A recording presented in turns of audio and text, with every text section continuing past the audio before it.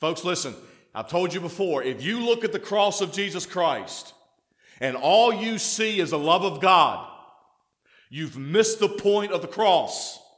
The cross of Christ does not show us the love of God.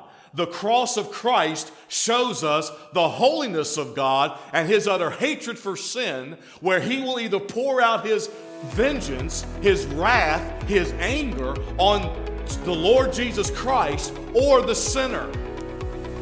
God the Father is so holy that He will pour out His eternal wrath even on His own Son.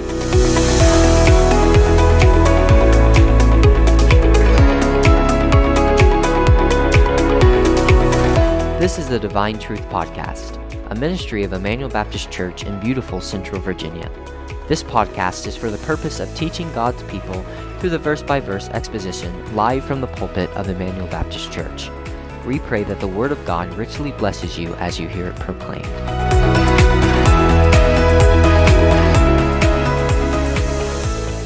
want to read again our verse, probably one of the main verses that you think of when you think about the holiness of God, and that is Isaiah's vision. We talked to you about it last week of how when King Uzziah died, Isaiah saw the Lord filling the temple, and we said to you that Uzziah was king of Judah for 52 years, and during that time, Judah was very prosperous, militarily, economically, materially. They were very prosperous, but they were horrible spiritually. And King Uzziah was struck by God with leprosy till he died because of his pride. And it was in that year, after his rule for 52 years, that Isaiah says he went into the temple and saw the Lord in the temple high and lifted up, and His train filled the temple, and on both sides of the throne were the seraphims. Each had 6 wings. With 2 he flew, 2 he covered his face, 2 he covered his feet. And so, and then he says in verse 3 of Isaiah 6 that we saw last week, and one cried unto another and said, Holy, holy, holy. These, of course, the seraphims talking to one another. Holy, holy, holy is the Lord, the Yahweh, which is God's name. We discussed today in chapel in the academy that when you see capital L, capital O, capital R, capital D in the Old Testament, it is Yahweh, or it became known later on as Jehovah, but it is properly, biblically, as Yahweh. When we speak about our God, we call Him God. Well, that is not His name. There could be a plethora of deities that go by the name God. All of them are false. There's only one true and living God, but there are multiplicity of gods that go by the name God. Our God, the one and only true living God, His name is Yahweh. That is His name. And when you see Lord in all capitals in the Old Testament, that is Yahweh. That is the self-existent one. Holy, holy, holy is the self-existent God, the self-existent one. The whole earth is full of His glory. And we began to talk to you last week about the fact that the holiness of God is His utter separateness. It is, in fact, His otherness, meaning that He is unlike any other being that ever was. He is absolutely infinite. He's absolutely perfect. God has no flaws. God makes no misjudgments. And everything God does is absolutely perfect. And we began looking at the holiness of God last week by looking, first of all, at what we call the standard of holiness. The standard of holiness. And we said to you last week that God is not holy because you can flip that.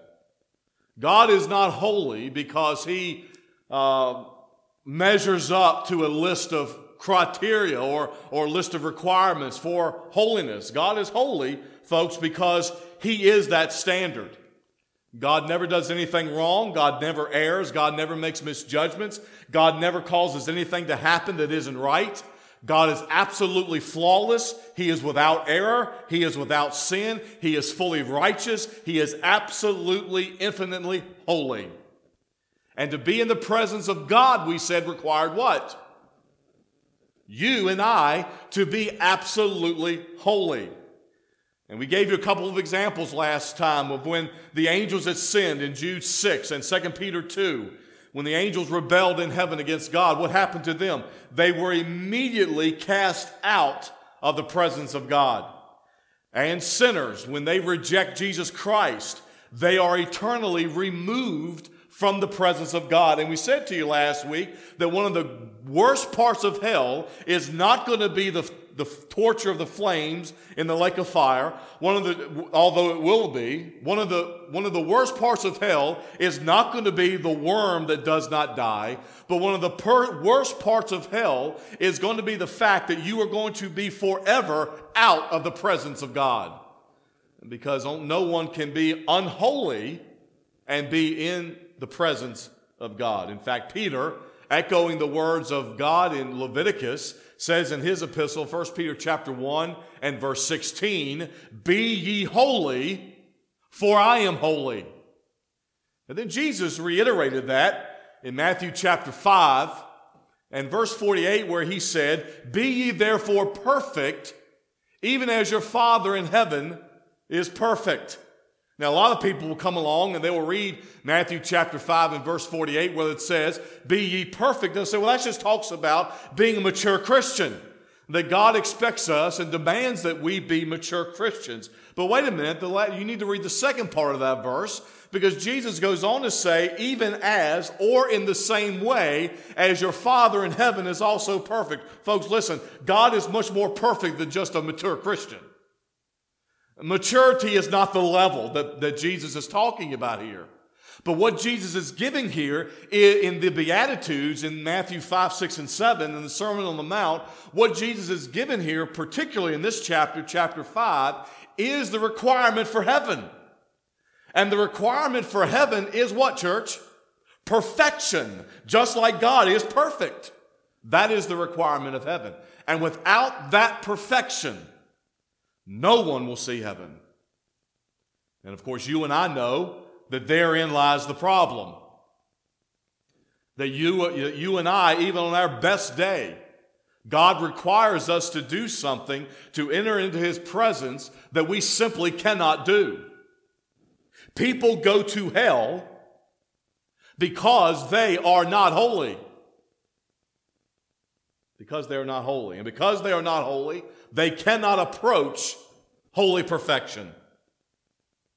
And we said to you last week that mankind is utterly corrupt in every aspect of his being. His mind, his will, his emotions, his heart. And that is what we mean when we say total depravity. We are not saying by the doctrine of total depravity that man is as evil as he can be. Man can always come up with fresh evil.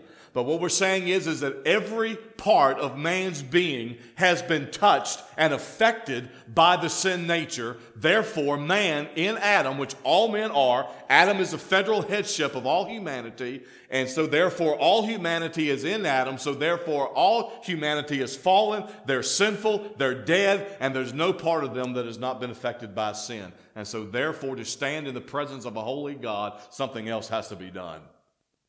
Because we can't do it. And then comes along Jesus Christ. And so that's the standard of holiness. And then we went on from that and we looked at the support of holiness. And we gave you four or five areas in which God's perfection or God's holiness is seen. We saw that God's holiness is seen in His creation. And these all began with the letter C. God's holiness is seen in His creation. God's holiness is seen in code. That's speaking about His legal standards of morality. God's standard is seen in the canon. We talk about that as the sacrificial standards of God. And we saw that God's holiness is seen in condemnation. Folks, this is something that you and I need to always remember and realize. That God, let me put it to you this way. If salvation is the greatest display of God's grace, then what is the greatest display of God's holiness? If salvation of the undeserving sinner is the greatest display of God's grace, then what is the greatest display of God's holiness? The condemnation or the judgment of deserving sinners. And what you and I need to remember is that God is glorified. And this kind of rubs the wrong way in some of our minds sometimes because of the attributes we try to place on God. But what we need to keep in mind is that God is glorified just as much, equally as much, in the condemnation of deserving sinners as he is in the salvation of undeserving sinners. Okay? Because when God's holiness is appeased, he is glorified. Whether it be appeased in Christ, in his sacrifice, or whether it is appeased in the eternal punishment of the sinner who has rejected Christ, his holiness is appeased, therefore he is glorified. And God is glorified. And this is another way you can put it, and this would be absolutely accurate. And this again sometimes rubs us the wrong way, but it's biblically true that God is glorified just as much when someone goes to hell as he is when someone goes to heaven. Because God does nothing that does not bring him glory. Okay? And so God is glorified. God's holiness is displayed in condemnation. And then probably the greatest display of God's holiness was in the cross. In the cross. Folks, listen, I've told you before, if you look at the cross of Jesus Christ and all you see is the love of God, you've missed the point of the cross. The cross of Christ does not show us the love of God. The cross of Christ shows us the holiness of God and his utter hatred for sin, where he will either pour out his vengeance, his wrath, his anger on the Lord Jesus Christ or the sinner.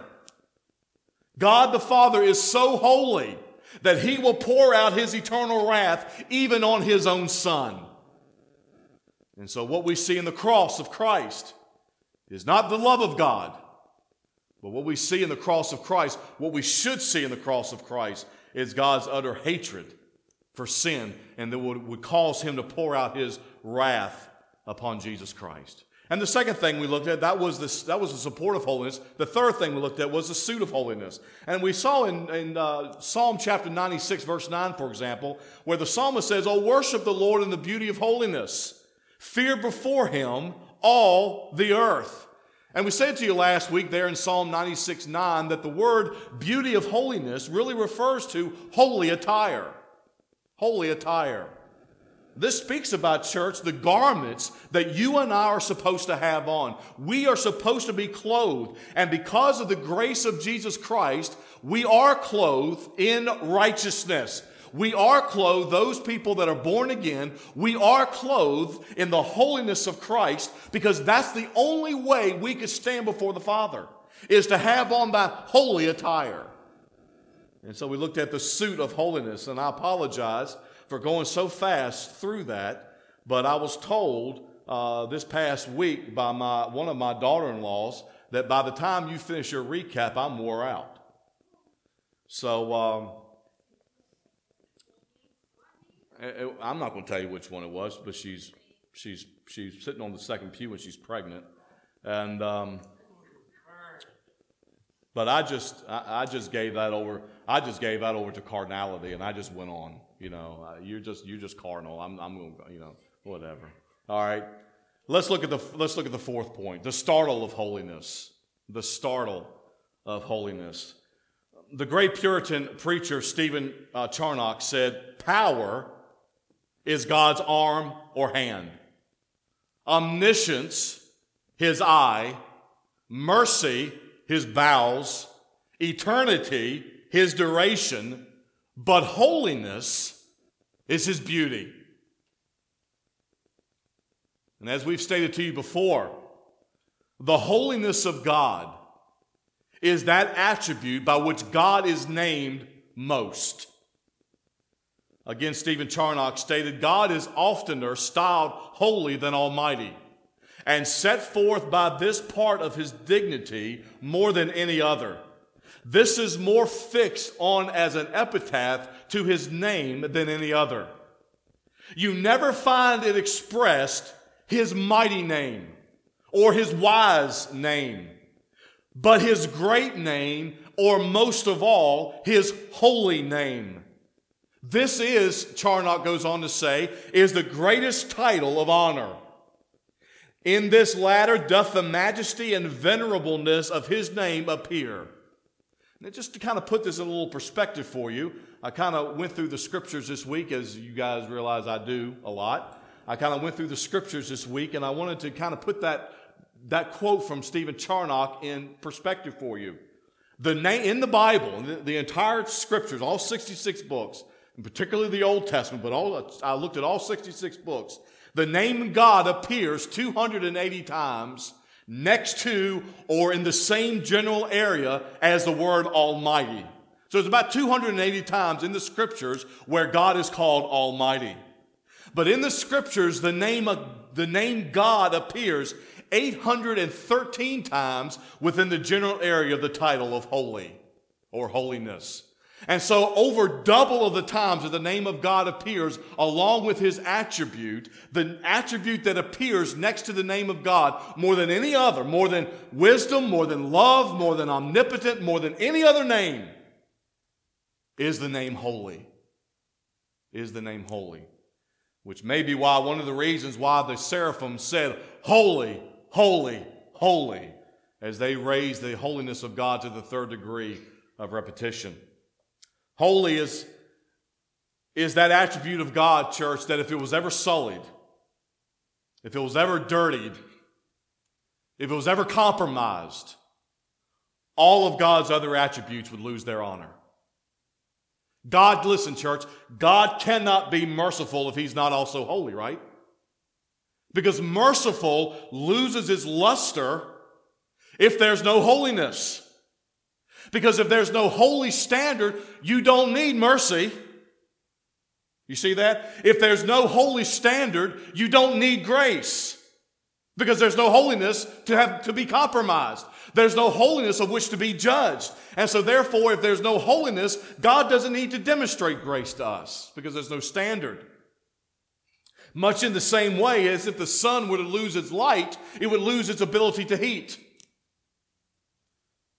Arthur Pink said in his work on the attributes of God, as sincerity is the luster of every grace in a Christian, so is purity the splendor of every attribute in the Godhead.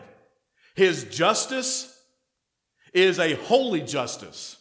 His wisdom, a holy wisdom. His arm of power is a holy arm. His truth or promise is a holy promise. And when we come into the presence of holiness or the holiness of God, our instant and only reaction should be what, church? To see ourselves as absolutely unholy. Listen, folks, God hates sin, doesn't he? God hates sin. In fact, Habakkuk says, you are of too pure of eyes to even look upon evil, much less partake in it. God hates sin. In fact, the scripture says in Psalm chapter 7 and verse 1, God judgeth the righteous. And God is what, church? Angry. Angry with the wicked. How often? Every day. Every day. The fact that God punishes sin should give us a pretty good indication of God's utter hatred that he has for it. You know, we often hear the old adage, and you've heard it, maybe you've said it over the years, but we've all heard it, no doubt. Well, God loves but he hates Is that biblical? Not at all. Listen, folks, it is not sin, but it is the sinner that God casts into hell.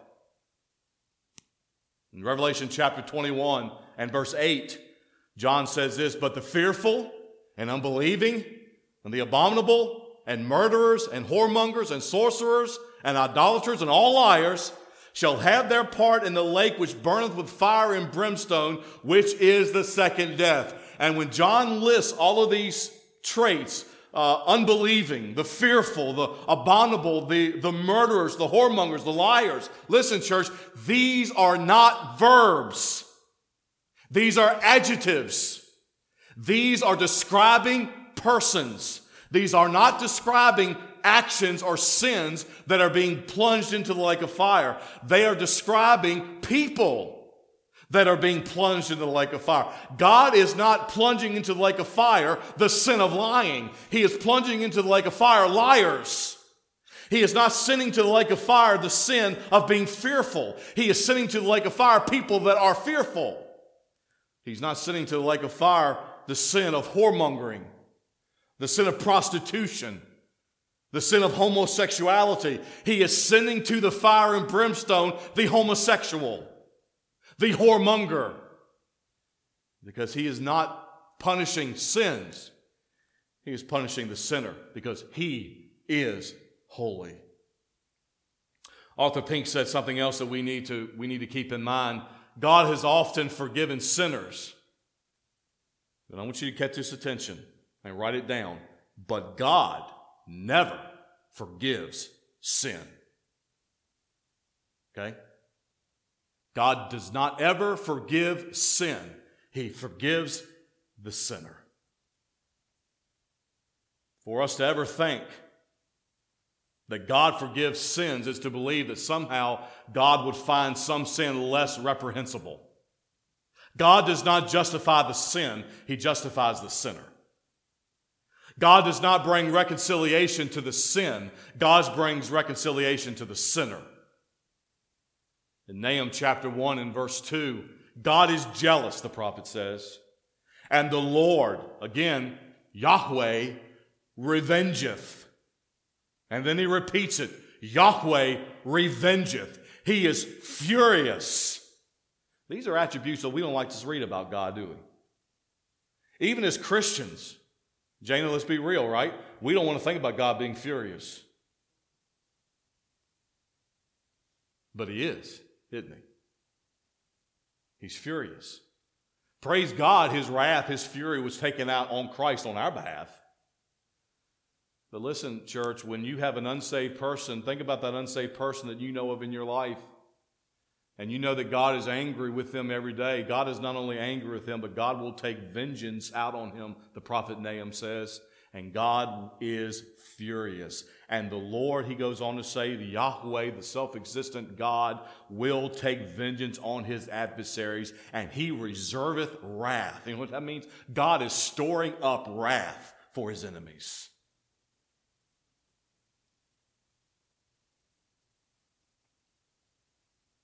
And how many sins does that take? It was for one sin that God banished our first parents out of Eden, right? One sin. It was for one sin that God did not allow Moses to enter Canaan. Just one sin. It was one sin that Elisha's servant was smitten with leprosy. Just one sin. It was one sin that Ananias and Sapphira were cut off from the land of the living. Just one sin. That's all it takes for you and I to be outside of the holiness of God.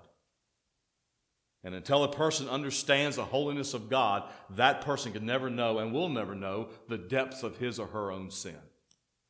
We should be shaken. We should be literally shaken to the core when we see ourselves against the backdrop of the holiness of God. Isaiah was.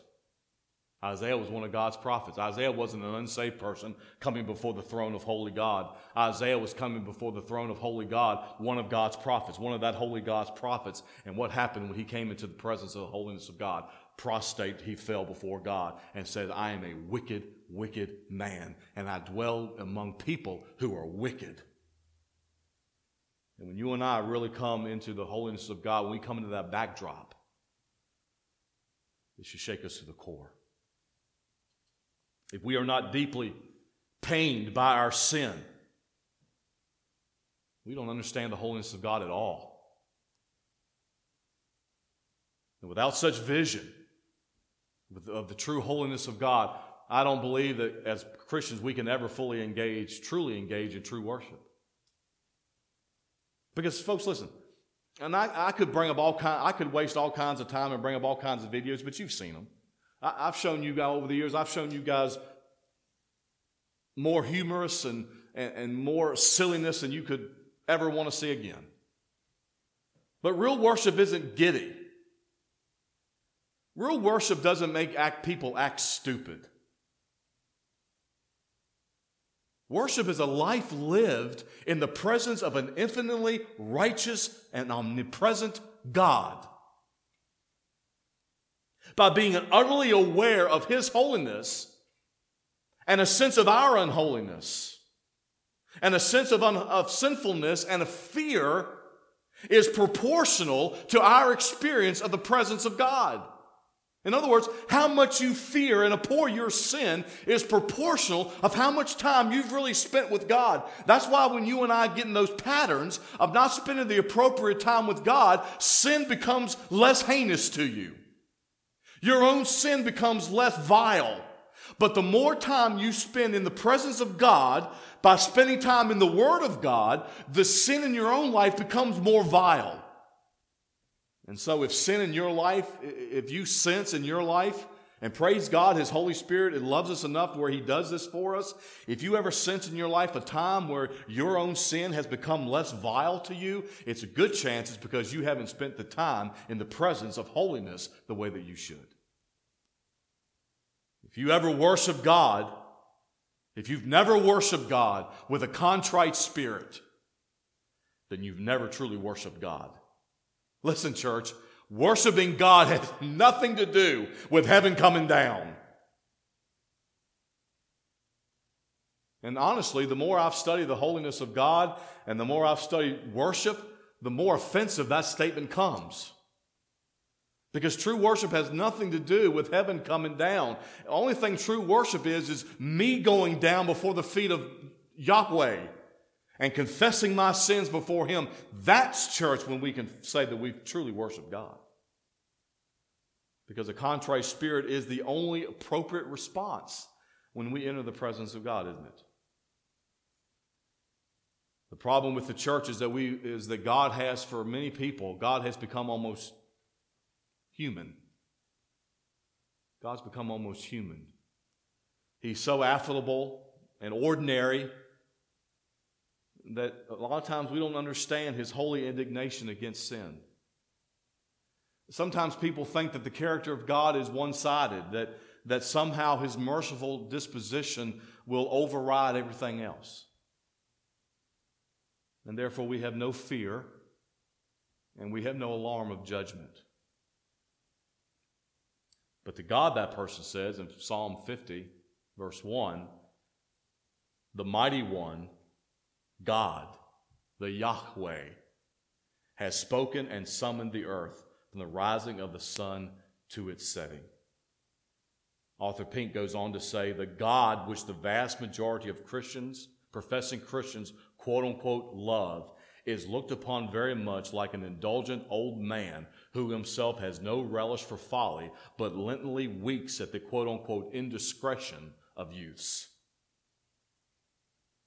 Folks, let me tell you something. What the unsaved society needs to realize, what Gavin Newsom needs to realize, what Joe Biden needs to realize, what Kamala Harris needs to realize, what Nancy Pelosi and Chuck Schumer and every other unsaved person in society, what your neighbor, what your family member, what your friend needs to realize who is unsaved, who has rejected Jesus Christ, is that there is never a time when holy Yahweh, when the self-existent God will wink at their sin. He will punish their sin to the max, because the longer they live, the more He is reserving wrath for their sin. Because He is holy, church. He is holy. Everybody in this auditorium, everybody in this worship center tonight has got family that's not saved. Every one of us. If you go down far enough in your family tree, you've got somebody in your family that's not saved. God's not going to wink at their sin. God's not going to call it an indiscretion. God is going to call it a violation of His law and an offense to His holiness. And He is storing up wrath for the day of judgment. That's scary stuff. And if it doesn't drive Christians, if the understanding of the holiness and the wrath and the vengeance of God doesn't drive Christians to evangelism, something is very, very wrong with our hearts. Something is very, very wrong with our hearts. In fact, the Bible says in Psalm 5 again, verse 5, the foolish shall not stand in thy sight. Thou hatest all what? It doesn't say that God hates the works. It doesn't say God hates what they do. The Bible says God hates them. God hates them. You say, I didn't think God hated. Jacob I loved, Esau I hated. Here, I hate those who work iniquity. I hate them, God says. The problem is that society has lost their fear. Society has lost their fear. But remember, acceptance with God is not only the basis of doing creaturely things. We can no sooner create a world than to be able to perform a good enough act to meet God's approval. The best a sinful man can bring is defilement. In fact, Jonathan Edwards so rightly said, if you've ever watched, who's ever watched, just a little side note here, it doesn't really mean anything to you, it's free right now, I'm not going to charge you for this, but everybody here watched the first National Treasure, the very first one? Come on guys, Nicolas Cage, going after the Declaration of Independence. You never watched it, Jana? Oh man, we're going to have you over for dinner, you have to watch that. He's looking for a treasure map on the back of the Declaration of Independence. Of course, it's invisible. And it's good, very good family movie. But anyway, toward the end of that movie, they find the treasure in a place called Trinity Church in what city? Baltimore? No, New York, Philadelphia. No, or is it New York? I think it's New York. Wall Street's in New York, isn't it? It's in New York. Okay. Jonathan Edwards. I think about this every time I see that scene in that movie. Jonathan Edwards was the pastor of that church back in the 18th century. But anyway, like I said, it doesn't change your life at all. But Jonathan Edwards said this, you contribute nothing to your salvation except the sin that makes it necessary. And too many people approach God with a casual familiarity that really borders on blasphemy. Really borders on blasphemy. And much for what passes for worship today clearly does not genuinely regard God as holy, and therefore church falls woefully short of true worship. And so much worship today is self-indulgent exercises that's masquerading as worship without any serious acknowledgement of the holiness of God. It's more psychological than it is theological. It's more fleshly than it is spiritual. And I'm very certain that if most people who today claim to have seen God really saw Him, they wouldn't be out lining up to get on the latest Christian talk show. They wouldn't be out writing the New York Times #1 bestseller, The Day I Saw God. But they would be lying prostrate on the ground, grieving over their sins. Again, Arthur Pink stated, because God is holy, the utmost reverence becomes our approaches unto Him. In Psalm 89, verse 7, God is greatly to be feared in the assembly of the saints and to be had in reverence of all them that are about Him. In Psalm 99, verse 5, exalt ye the Lord our God and worship at His what? Where's that? It's at His feet. Where do we worship God? When we've come into His presence, we find ourselves worshiping at His footstool, because that's the lowest position of humility. That's prostrate. That's down as far as you can go at the feet of Jehovah, the feet of Yahweh. And the more our hearts are in awe of His presence, that is when, folks, our presence in His being will be acceptable. And number 5, the sensitivity of holiness. The sensitivity of holiness.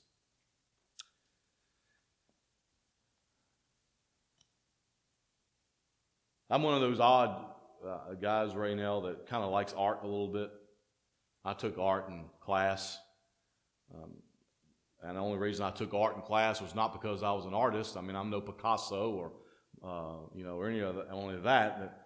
The only reason I took art class is because that's what Brother Kevin, that's the class that the girls were taking, and so that's why I took art. And but I was made to paint something. But I do have some sense of a love of some type of art. But one category, one genre of art I do not really care for is religious art. I don't really care for religious art, especially religious art that depicts Jesus Christ. Because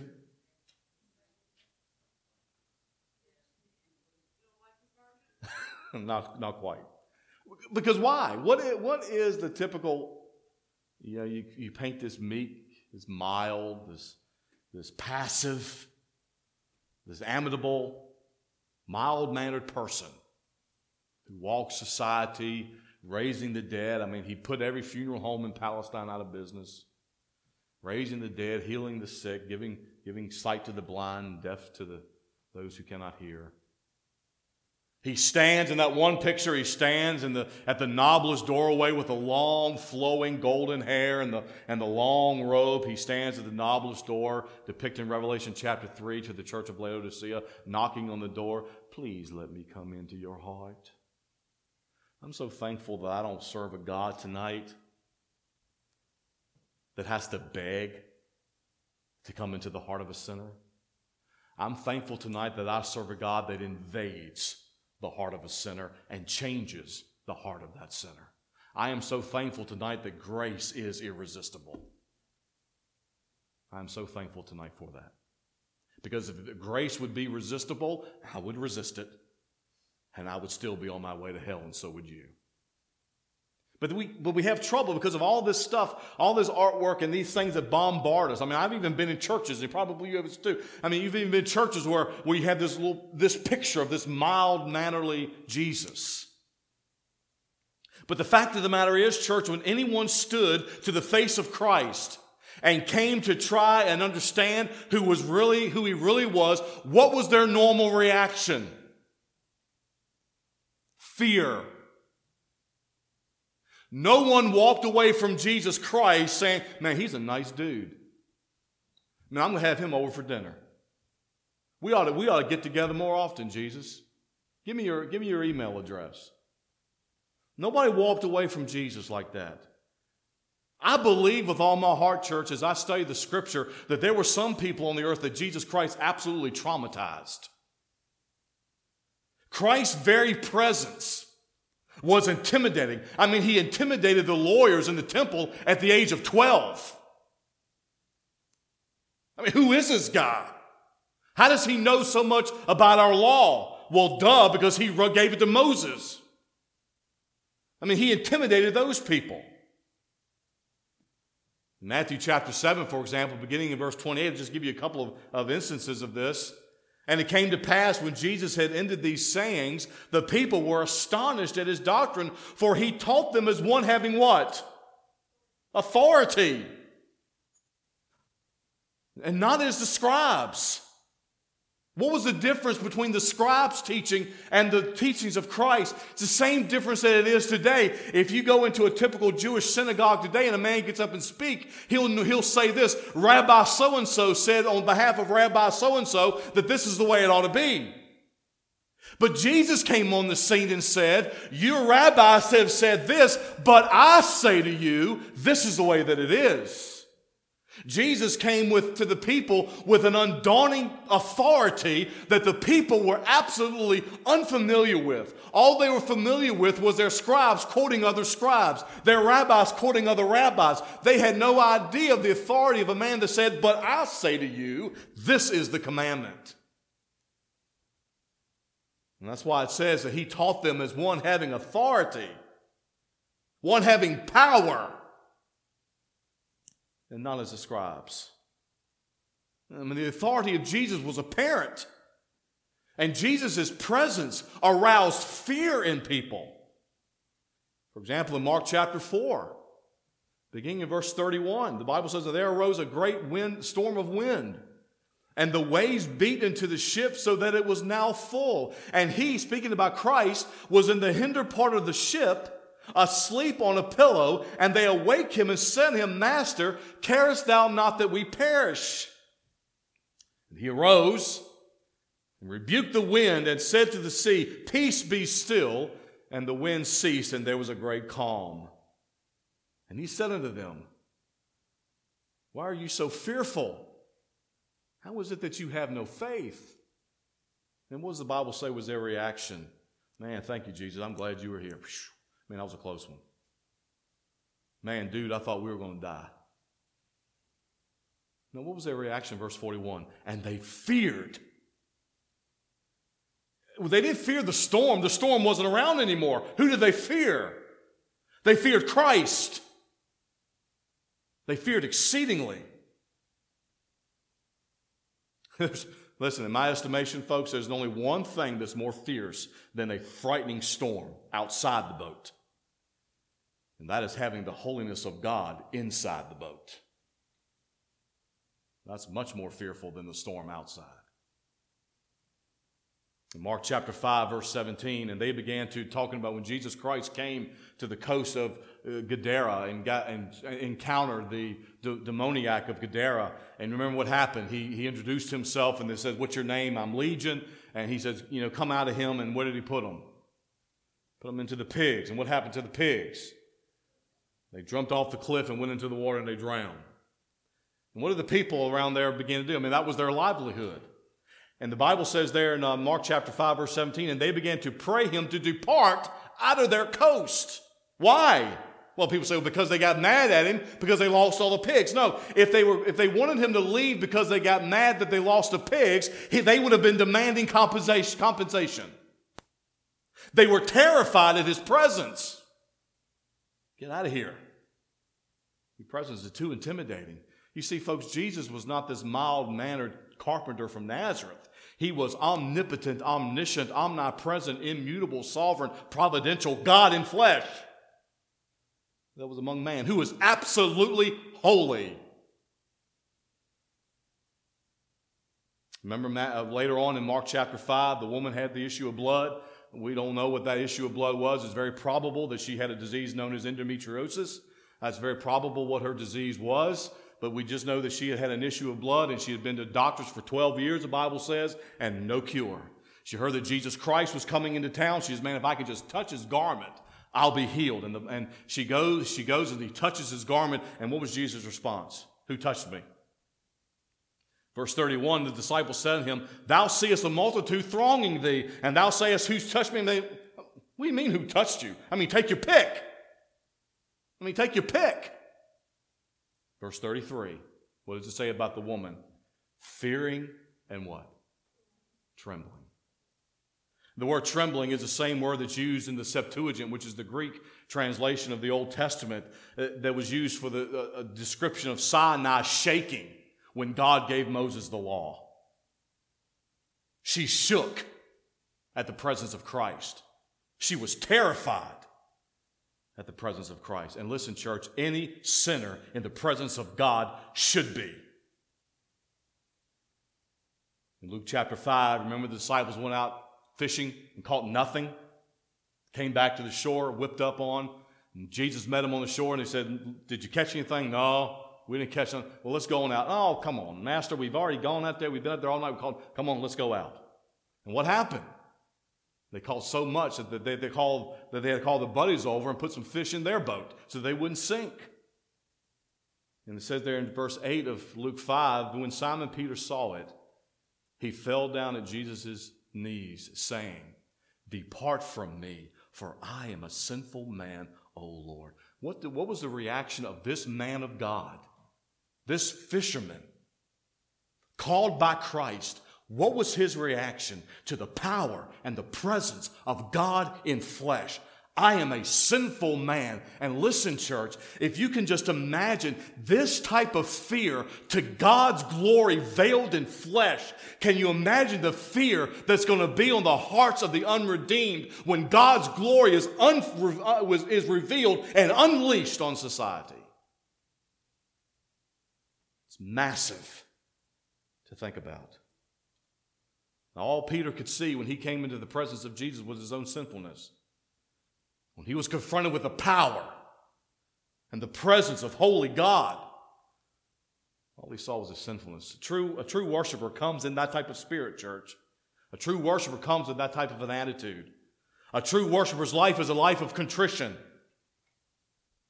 A life that sees sins and confesses them continually, which is why John says if we confess our sins, he is faithful and just to forgive us our sins and to cleanse us from all unrighteousness.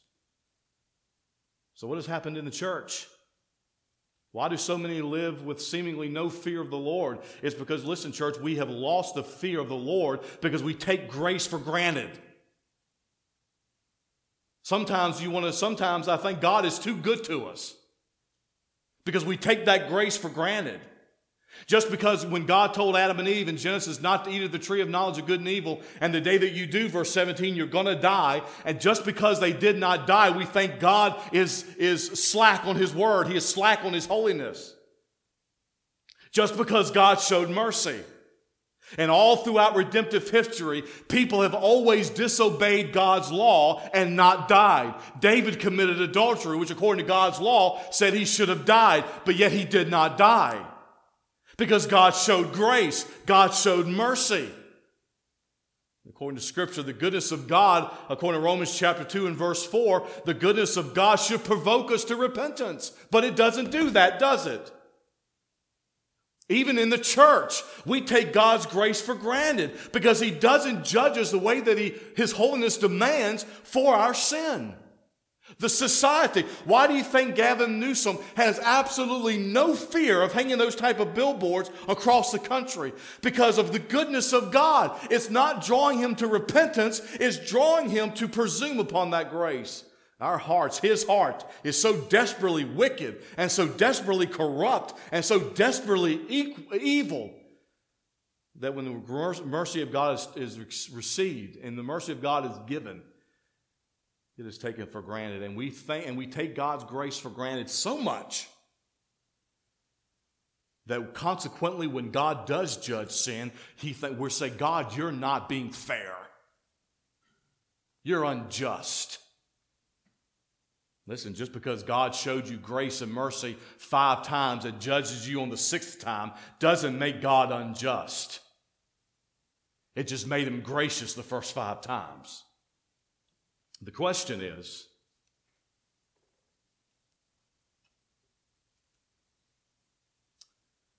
the question that we need to ask ourselves really is, why does God not judge sinners more dramatically than he does? This question we need to ask is, why does God allow any of us to live? The question is not, why does God allow people, or why does God send people to hell? The question really is, why does God allow anyone to go to heaven? Because he is holy. For Romans chapter 6, verse 23, for the wages of sin is what?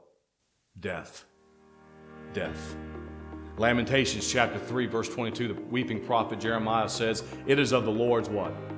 Mercies that we are not consumed, because his compassions fail not. But listen to me, church, very, very intently. God's mercy is not a blessing on your sin. Just because God does not judge you immediately for the sins that we do does not mean that that's God's stamp of approval.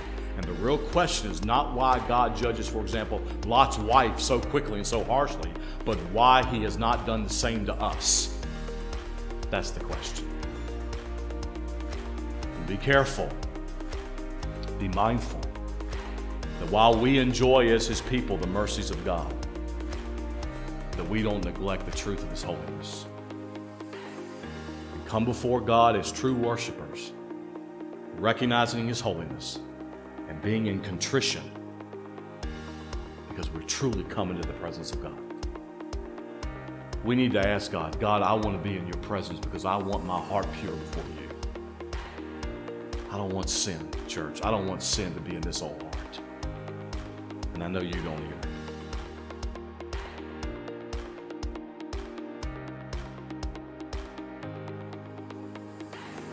Thank you for listening to Divine Truth Podcast. We pray that the Word of God has been a spiritual blessing to your soul.